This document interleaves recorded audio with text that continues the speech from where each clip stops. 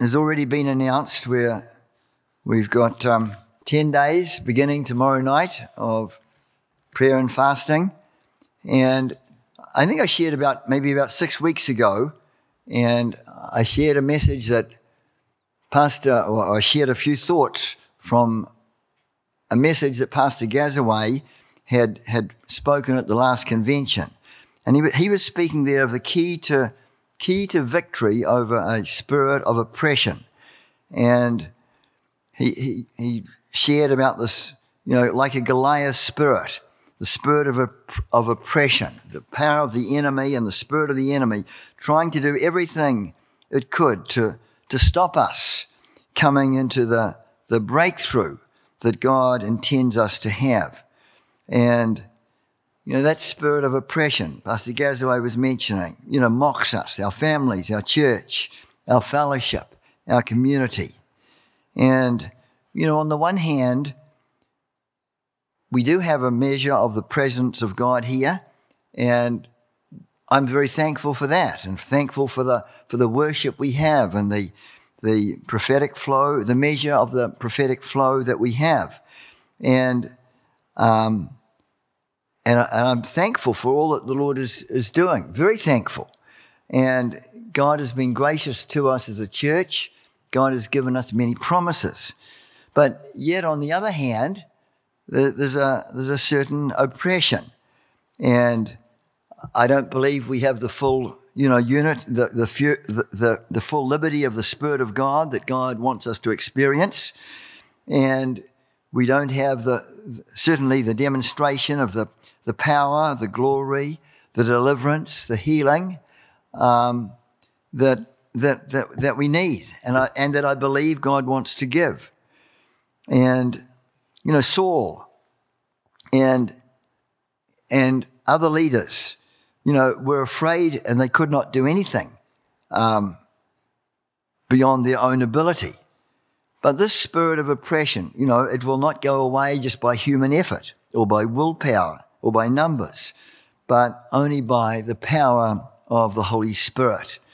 And, as Pastor Gazaway shared that message at convention, he said he felt strongly from the Lord that the way is to pray and to fast, to pray and fast. And he mentioned he mentioned it quite a number of times, during that message, to pray and to fast.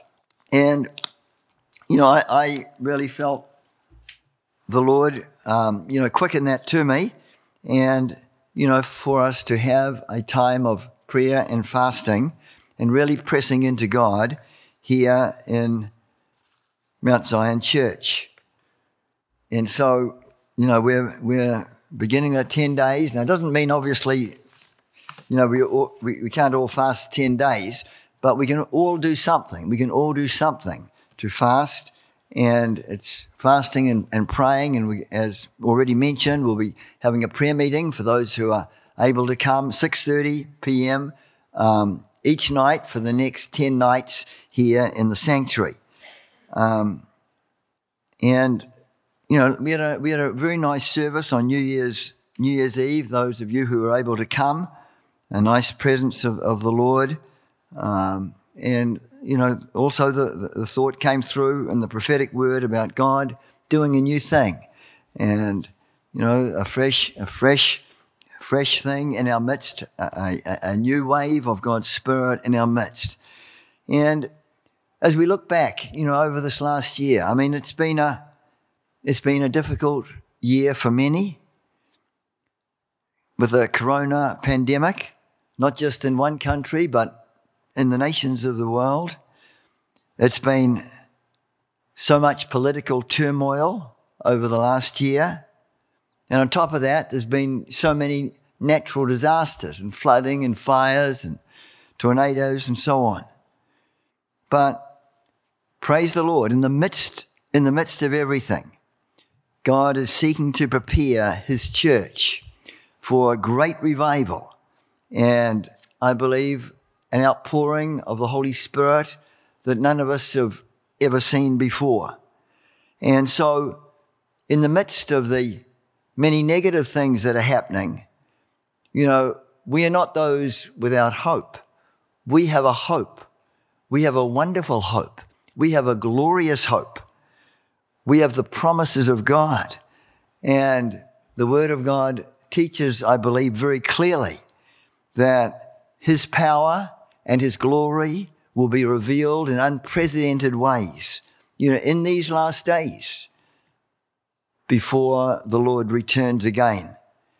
And as I mentioned on Friday night, the prophecy in Isaiah chapter 60, verse 1 and 2, where it speaks about the glory of the Lord arising upon us.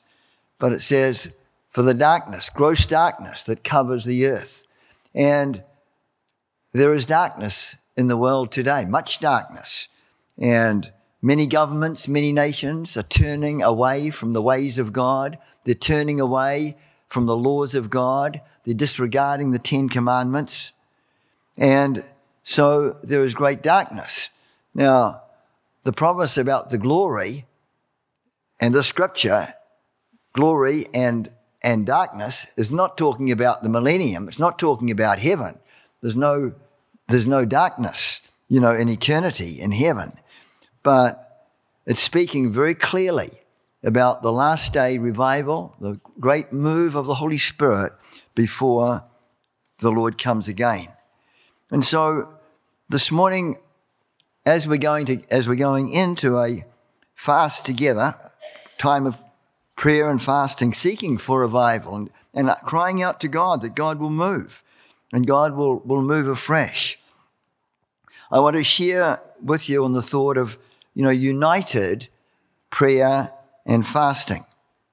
United prayer and fasting.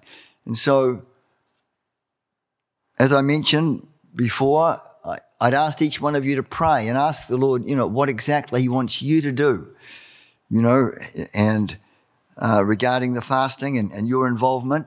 And we don't want to just try and copy somebody else or do what somebody else is doing, but seek to know what, God is giving us to do.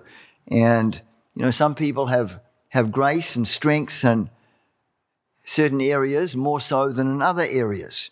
And so we're not to compare, with one another.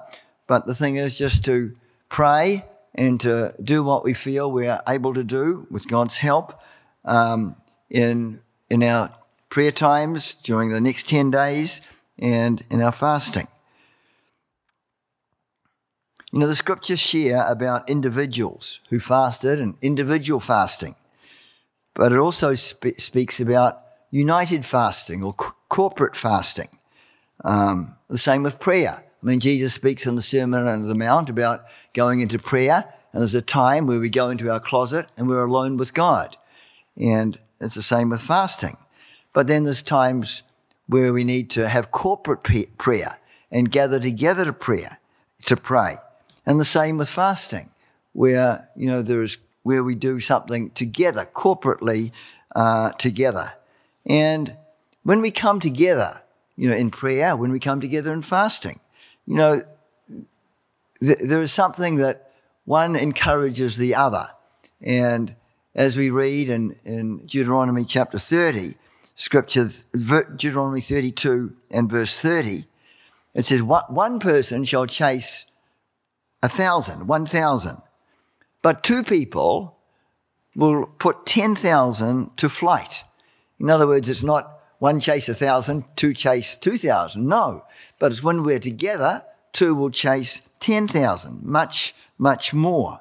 And so the thought of much more being accomplished when we're praying and fasting together in unity and in oneness. And so in the book of Joel, if we could turn to the book of Joel.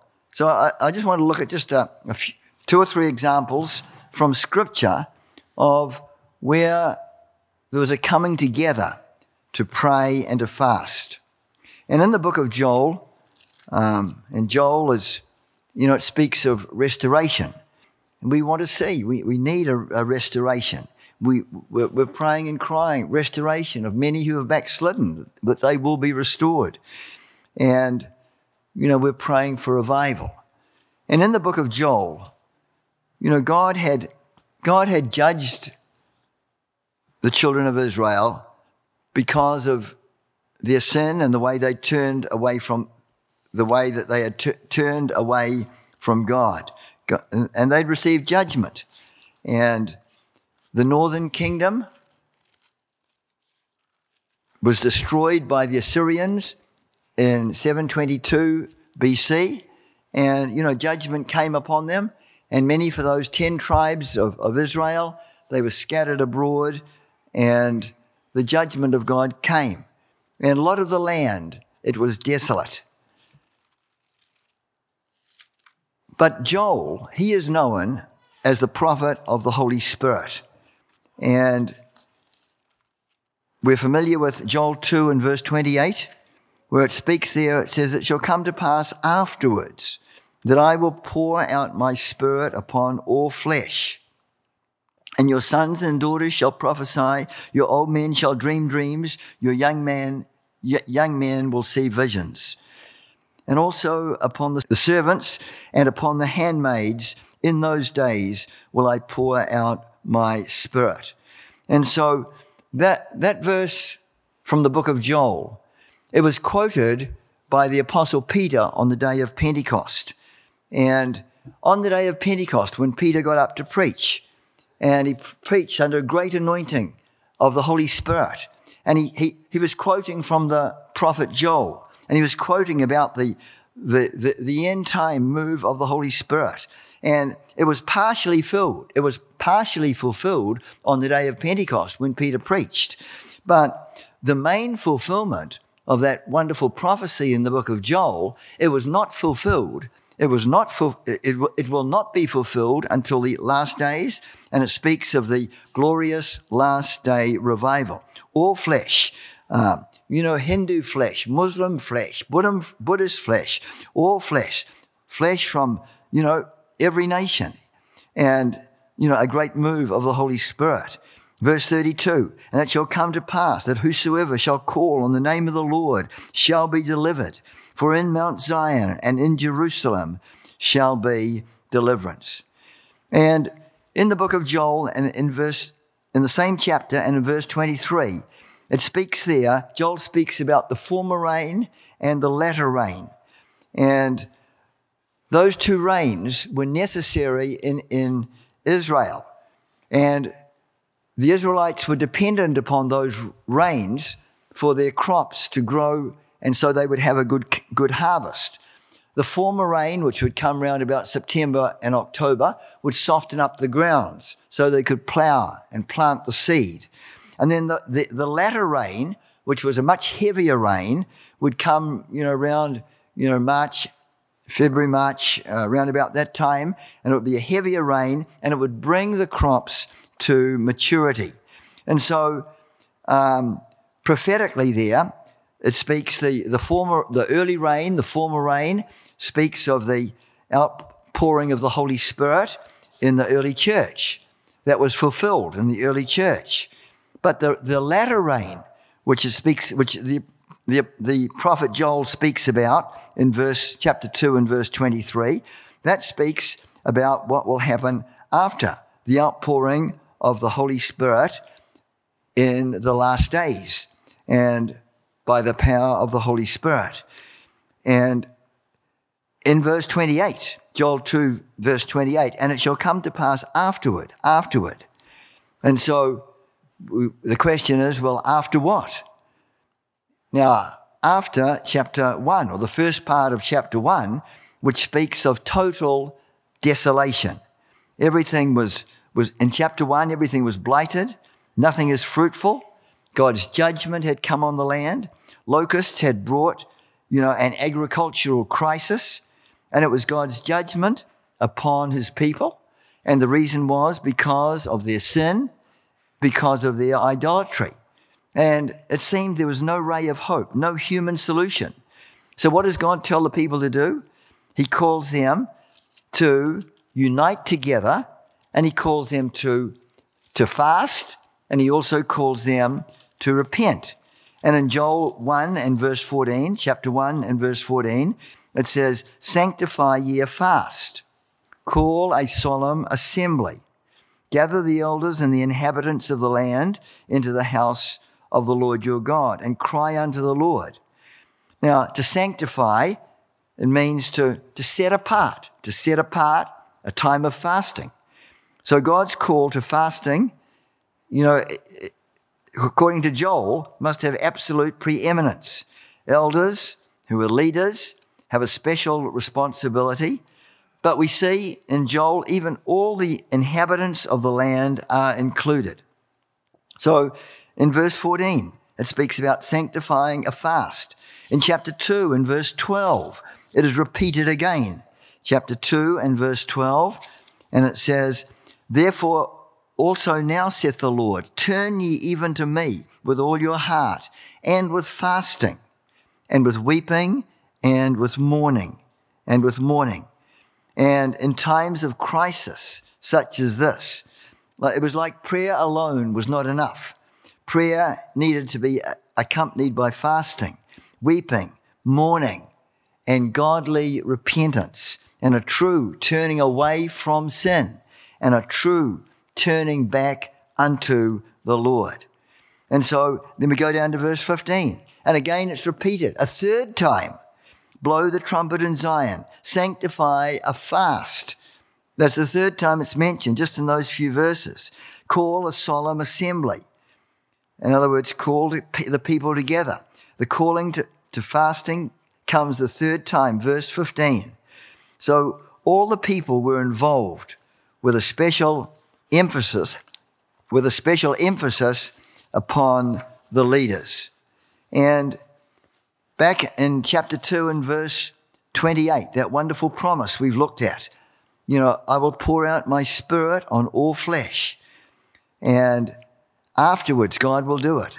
After his people have obeyed his call, to fasting and prayer and repentance.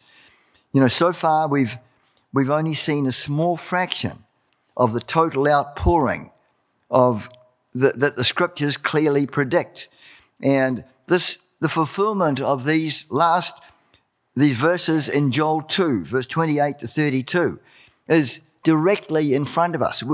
Those verses, they're in our time, they're in our day, they're in our generation. It's speaking of the last day revival before the return of the Lord Jesus.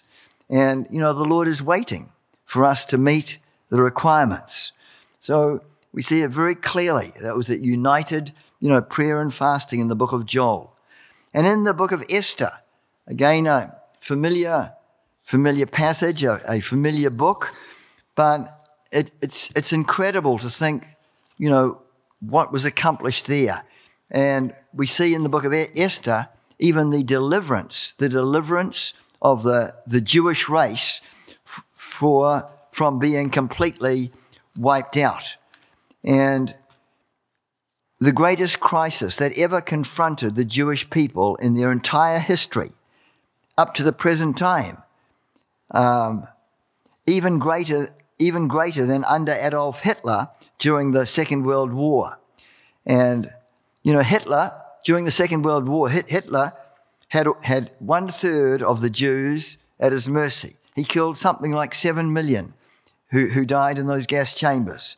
But King Ahasuerus, in the time of Esther, he was going to destroy, this is because of wicked Haman, he was going to destroy the whole of the Jewish race. And of course, it was through the Jewish race through which the Messiah would come.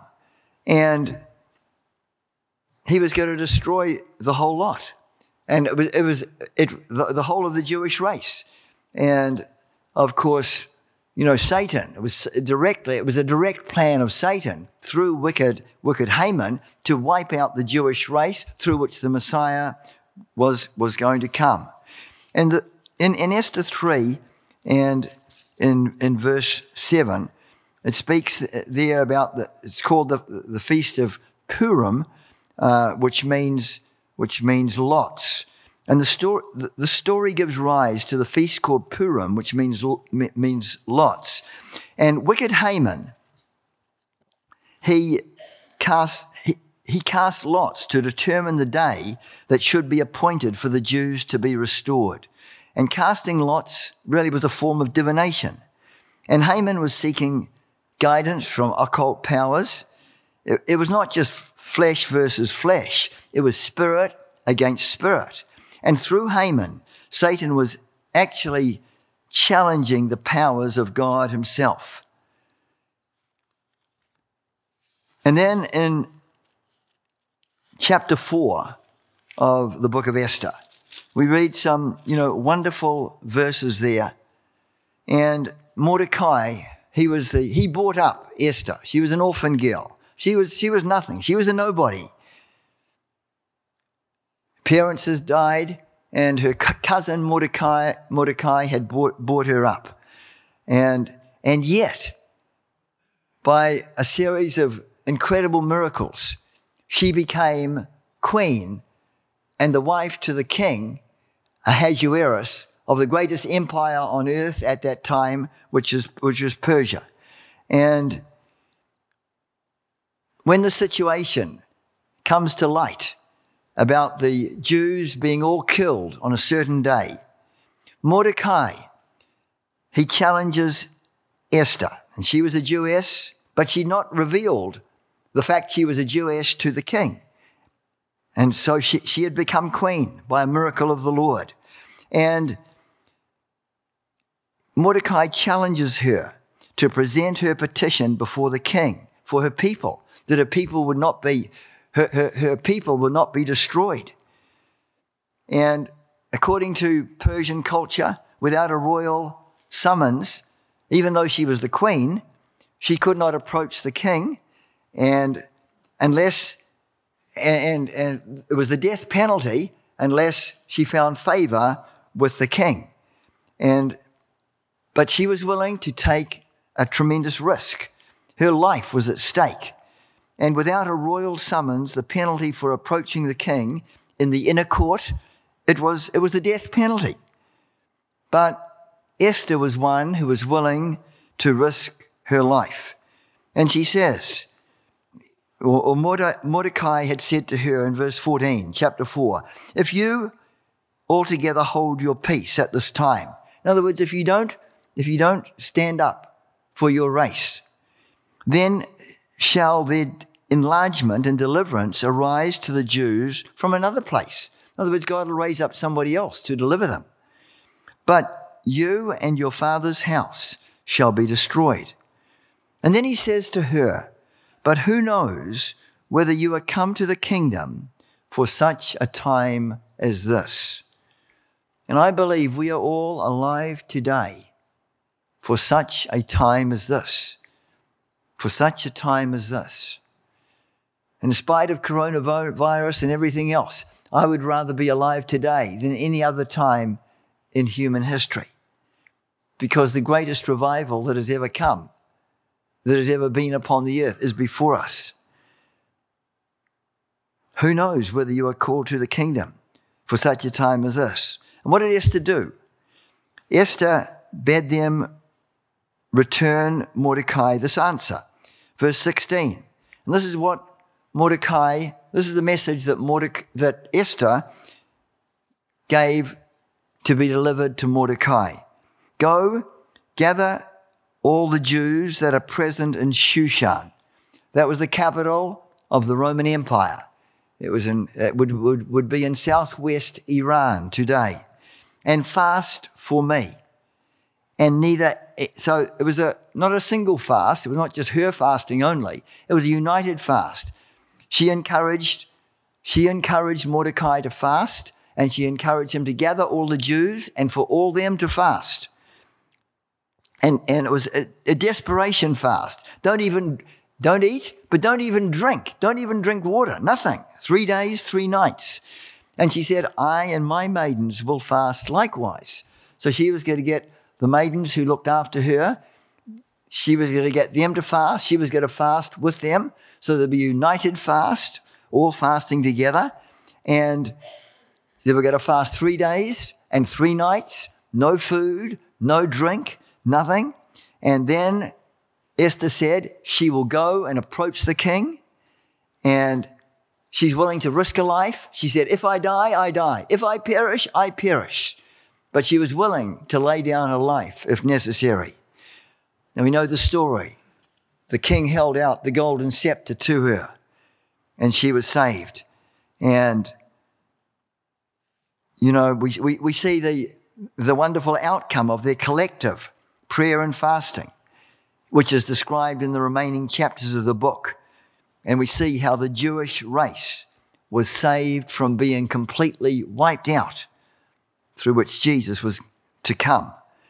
The whole policy of the Persian Empire was completely changed in favor of the Jews. Haman and his son perished.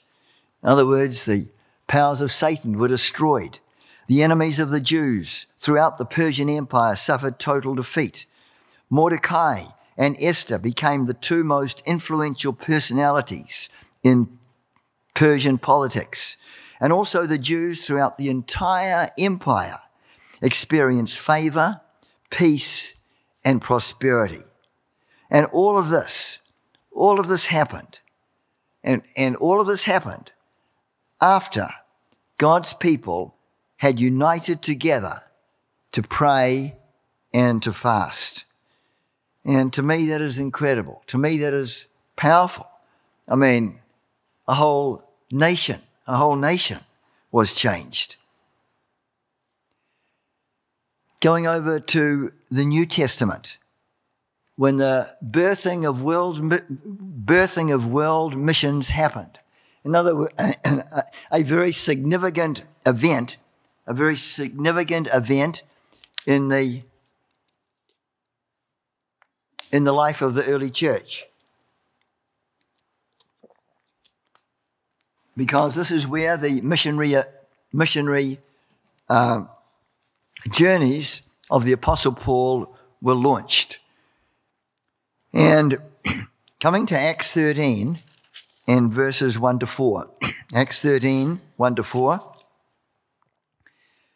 Now there were in the church that was at Antioch certain prophets and teachers, as Barnabas, Simeon, that was called Niger, and Lucius of Cyrene, and Manahen, which had been brought up with Herod the Tetrarch, and Saul. And as they ministered to the Lord and fasted, the Holy Spirit said, "Separate me, Barnabas and Saul, for the work where I have called them." And when they had fasted and prayed and laid their hands on them, they sent them away. So that was the beginning of the missionary journeys in the book of Acts. This was the beginning of the apostolic program. And it speaks in verse 1 of 5 men from that church at Antioch, and they were recognized prophets and teachers. And they gathered together and they ministered to the Lord. They were worshiping the Lord together. They were praying together, but they also fasted together. And this is one of the most crucial points in the history of the church. They did not just sit down and make up their own plan. They put aside their own plans or their own efforts. And it's like they ministered to the Lord and they waited on the Lord that, God would speak and that they would be involved in doing his plan. They took time off from everything else, even including eating, and God spoke. When they did that, when they fasted, when they prayed, when they worshiped the Lord, God spoke. Now, the scripture does not say exactly how God spoke. Possibly it was through a word of prophecy, but it was made absolutely clear. They knew. Separate me, Paul, Barnabas, and Saul. So, and then in verse 3, and when they had fasted, that's the second time they fasted. In verse 2, they fasted, and then some time went by, and then God revealed who was to go. Barnabas and Saul were to go. And then verse 3, they fasted again. And when they had fasted and prayed, then they laid hands on them, and they sent them away. They sent them away. And it says in verse 4, so they being sent forth by the Holy Spirit. And the Greek word there for sent forth, there's the thought there of being sent and being accompanied. You know, Jesus said when he gave the Great Commission, go into all the world and teach all nations, make disciples of all nations, baptizing them in the name of the Father, the Son, and the Holy Spirit. And then he said, go. And then he said, lo, I will be with you always, even to the ends of the earth.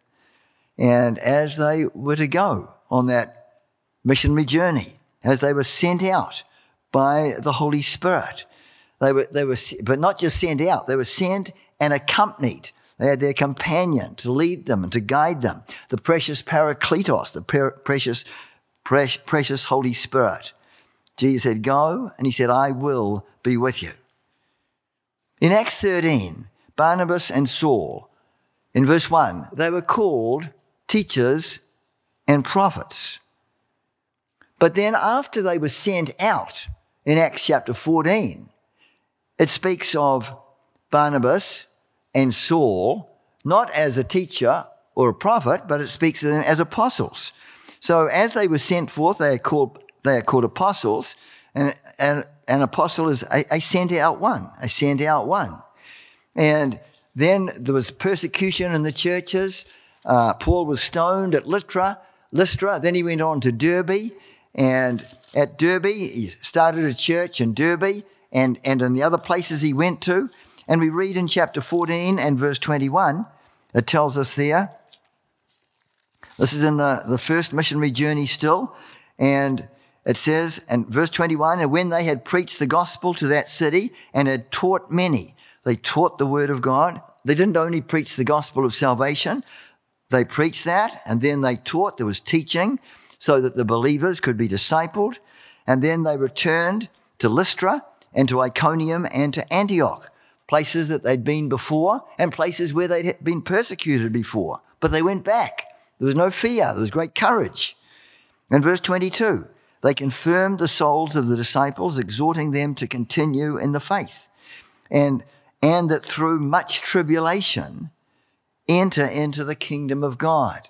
You know, if that was true in the time of the Apostle Paul, it is the same. It is true today. You know, some people promise, come to Jesus, everything will be rosy. Well, that's not what the Apostle Paul said. They came to Jesus and there was much tribulation. Now, the Lord was with them. The Holy Spirit was with them in that tribulation, but nevertheless, the tribulation was there. And we will go through tribulation. Much tribulation into the kingdom of God. 23, and when they had ordained them elders in every church, and those who were ordained elders, they were relatively new believers because it was all in the same missionary trip, and had prayed with fasting.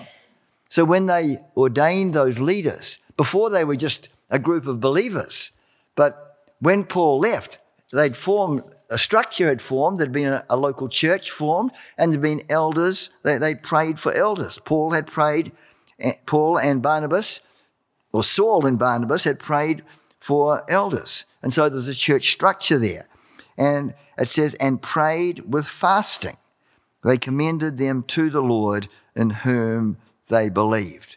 So it seems clear that the disciples became a church when they had elders, and the ordaining of elders took place. When they ordained them, it took place with prayer, but not only prayer, with prayer and with fasting.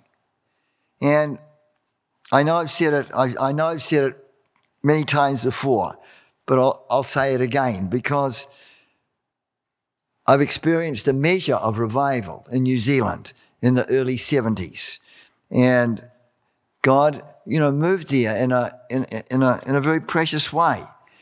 And I still remember, as vivid as anything, even though many years ago. And I was just, in my 20s at the time. But united prayer and fasting was a key in birthing and maintaining, the outpouring of the Spirit and the move of the Holy Spirit that we had in New Zealand, in Auckland, New Zealand.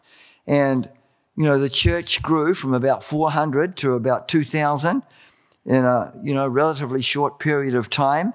People came to the Lord from all walks of society. And one of the things I remember is every month they would have 3 days of the church would fast, Monday, Tuesday, Wednesday, and then 3 days. And then on the Wednesday night, they come together for a prayer meeting. And some of those prayer meetings, I mean, I've never been, in all my life, I've never been in prayer meetings like those prayer meetings. It was just maybe nearly 1,000 people all packed in and all just, lost and crying out to God, vocally crying out to God. And the presence of God at times was just electric. It was almost you could reach out and touch the Lord.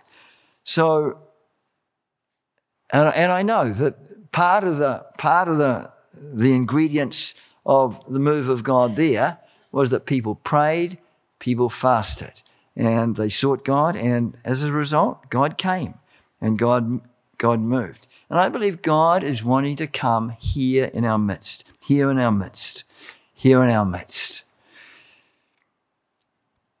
And again, don't just try to do some copy somebody else. You do what you're comfortable with. But I've asked you before, and I'll ask again if you haven't done it, to just ask the Lord to make it clear what you're to do. Doesn't mean you all have to fast 10 days, of course.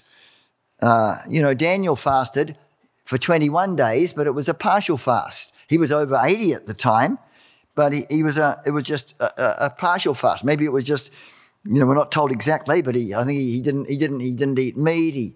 He wouldn't have had desserts. He would have just had soups or, just vegetables or something like that. So maybe you want to do a Daniel fast, especially those who are on medication. That's a good idea. Maybe you can cut out certain things and have soup or vegetables or whatever. Maybe some will feel they're able to miss one meal each day and fast one meal each day. Maybe others can miss maybe 2 meals a day. Just have 1 meal a day. Maybe others, you might fast one day and then eat the next, fast the next. Or, and if you are planning to fast the whole time, just a word of warning, don't have a great big meal before you start and don't have a great big meal when you finish. Break it. You've got to break it gradually, break it slowly. But just ask the Lord, do what is comfortable for you. And for our times of prayer, even if you're able to make it on the Monday, each night, that'd be fantastic. If not, maybe you are able to pray at your home where you are and join us in prayer from your home or wherever you are. But let's try to use those times instead of eating our meal when we're fasting. We use that time to pray and press into God instead. To pray, wait on the Lord, soak yourself in the Word of God. And, and just 7 things that I felt would be good if we focus on. Now, we're praying particularly for the church, particularly for a revival in the church, but also a few other things. We put the PowerPoint up. So we're praying that God will, break this spirit of oppression, the powers of darkness, and pray for ourselves. Pray for yourself. Pray, personally. Pray that during this time you would meet the Lord afresh. And, as I shared at communion, examine yourself. Just pray that God will cleanse you afresh. Maybe God will lead you in fresh repentance and spotlight things in your heart. Some people think, well, there's no wicked ways in my life or anything. But when the spotlight of the Lord comes on, if this light, if that light is dim above me, I can't see any dirt down the floor. But if that light there, if it becomes brighter and brighter and brighter and brighter, then I look down on the floor and I see the dirt and I see the dust. And so when the light of God comes in our hearts, sometimes things that we haven't even realized, God will bring to the surface. So pray for yourself, pray personally, and pray, maybe certain individuals you've been praying for, pray at work or at home or in family, that God will give breakthrough, God will come through, God will save them, or God will restore them, or God will give breakthrough in their lives. And, there's some people who are going through tremendous tests, tremendous difficulties. And, pray for yourself, but pray for other individuals. And pray, secondly, for family. There's an attack of Satan against the family today. And if Satan can destroy the family, the family is the church is just a group of families. So, and some families are going through great tribulation, great difficulties. The enemy is just seeking to split them apart. And we need to pray and cry out to God, for families. Maybe families within the church, maybe families outside the church, whatever. But pray for families. And then, of course, for our church, Mount Zion Church, pray for, pray for the pastors. Pray for the wisdom of God. That right decisions will be made, be led by the Holy Spirit. Pray for the leadership here. Pray for the members of the board. Pray for the different ministries here, for the Sunday school, the youth, the worship team, the outreach ministry. Pray that, God will come in new ways. God will do a new thing in all of these areas. God will launch, other ministries. God will open up, other ministries, even from the church, reaching out more into the community. Then we can also pray for Zion Fellowship. We're part of Zion Fellowship. Pray for Pastor Tucker, Sister Angeline, the president of the fellowship. Pray that God will give them wisdom from above. The anointing will be upon them. Pray for ZMI, which has just started up. We just had one semester. Pray that God will bring in new students, that'll grow, and God will move in ZMI. Pray for Zion Academy. It'll be wonderful to have a move of the Spirit in the school here. Pray for the other Zion churches in, the other Zion churches, in America, two in Canada as well. And, another area to pray for the area of missions. Most Sunday mornings we've been showing a missionary and missionary family. Pray for them, the challenges, the difficulties that they face, that they would see God's hand, God's anointing increase upon them. Pray for, the missionaries, overseas. Pray for maybe God will lay a certain nation on your heart to pray for and intercede for. And then the sixth thing is to pray for the valley. God's placed us here in this valley. This valley is full of drugs, it's full of alcohol, it's full of broken homes, terrible needs, crisis needs. Most kids being brought up with just a single parent. Pray that God will come. God will move by His Spirit. God will pour out His Spirit. Pray for other churches in the valleys, for businesses in the valley, for the youth, for the schools, for revival to break out. And then pray, of course, for our nation. We need, America desperately need revival. And pray that God will move in government in this land. Scripture we all know so well, 2 Chronicles 7:14. If my people who are called after my name will humble themselves and pray and seek my face and turn from their wicked ways, then God says, I will hear from heaven. I'll forgive their sin and I will heal their land. Let's pray. Lord, we thank you for a new year. Lord, we thank you for a new hope we have. We thank you, Lord Jesus, for your promises. Lord, we believe that you will move afresh by your Spirit. Lord, that you will do a new thing, that you would prepare us for revival. Lord, that you would lead us and guide us. Lord, we know as even Joshua was told to Joshua, you've not been this way before. And Lord, we pray, Lord, for the leading of your Holy Spirit. Lord, we pray for our church. We cry out to you, oh God, for revival, for the outpouring of your Spirit, for healing streams, for your power and your glory to be manifest, for you to dwell in our midst.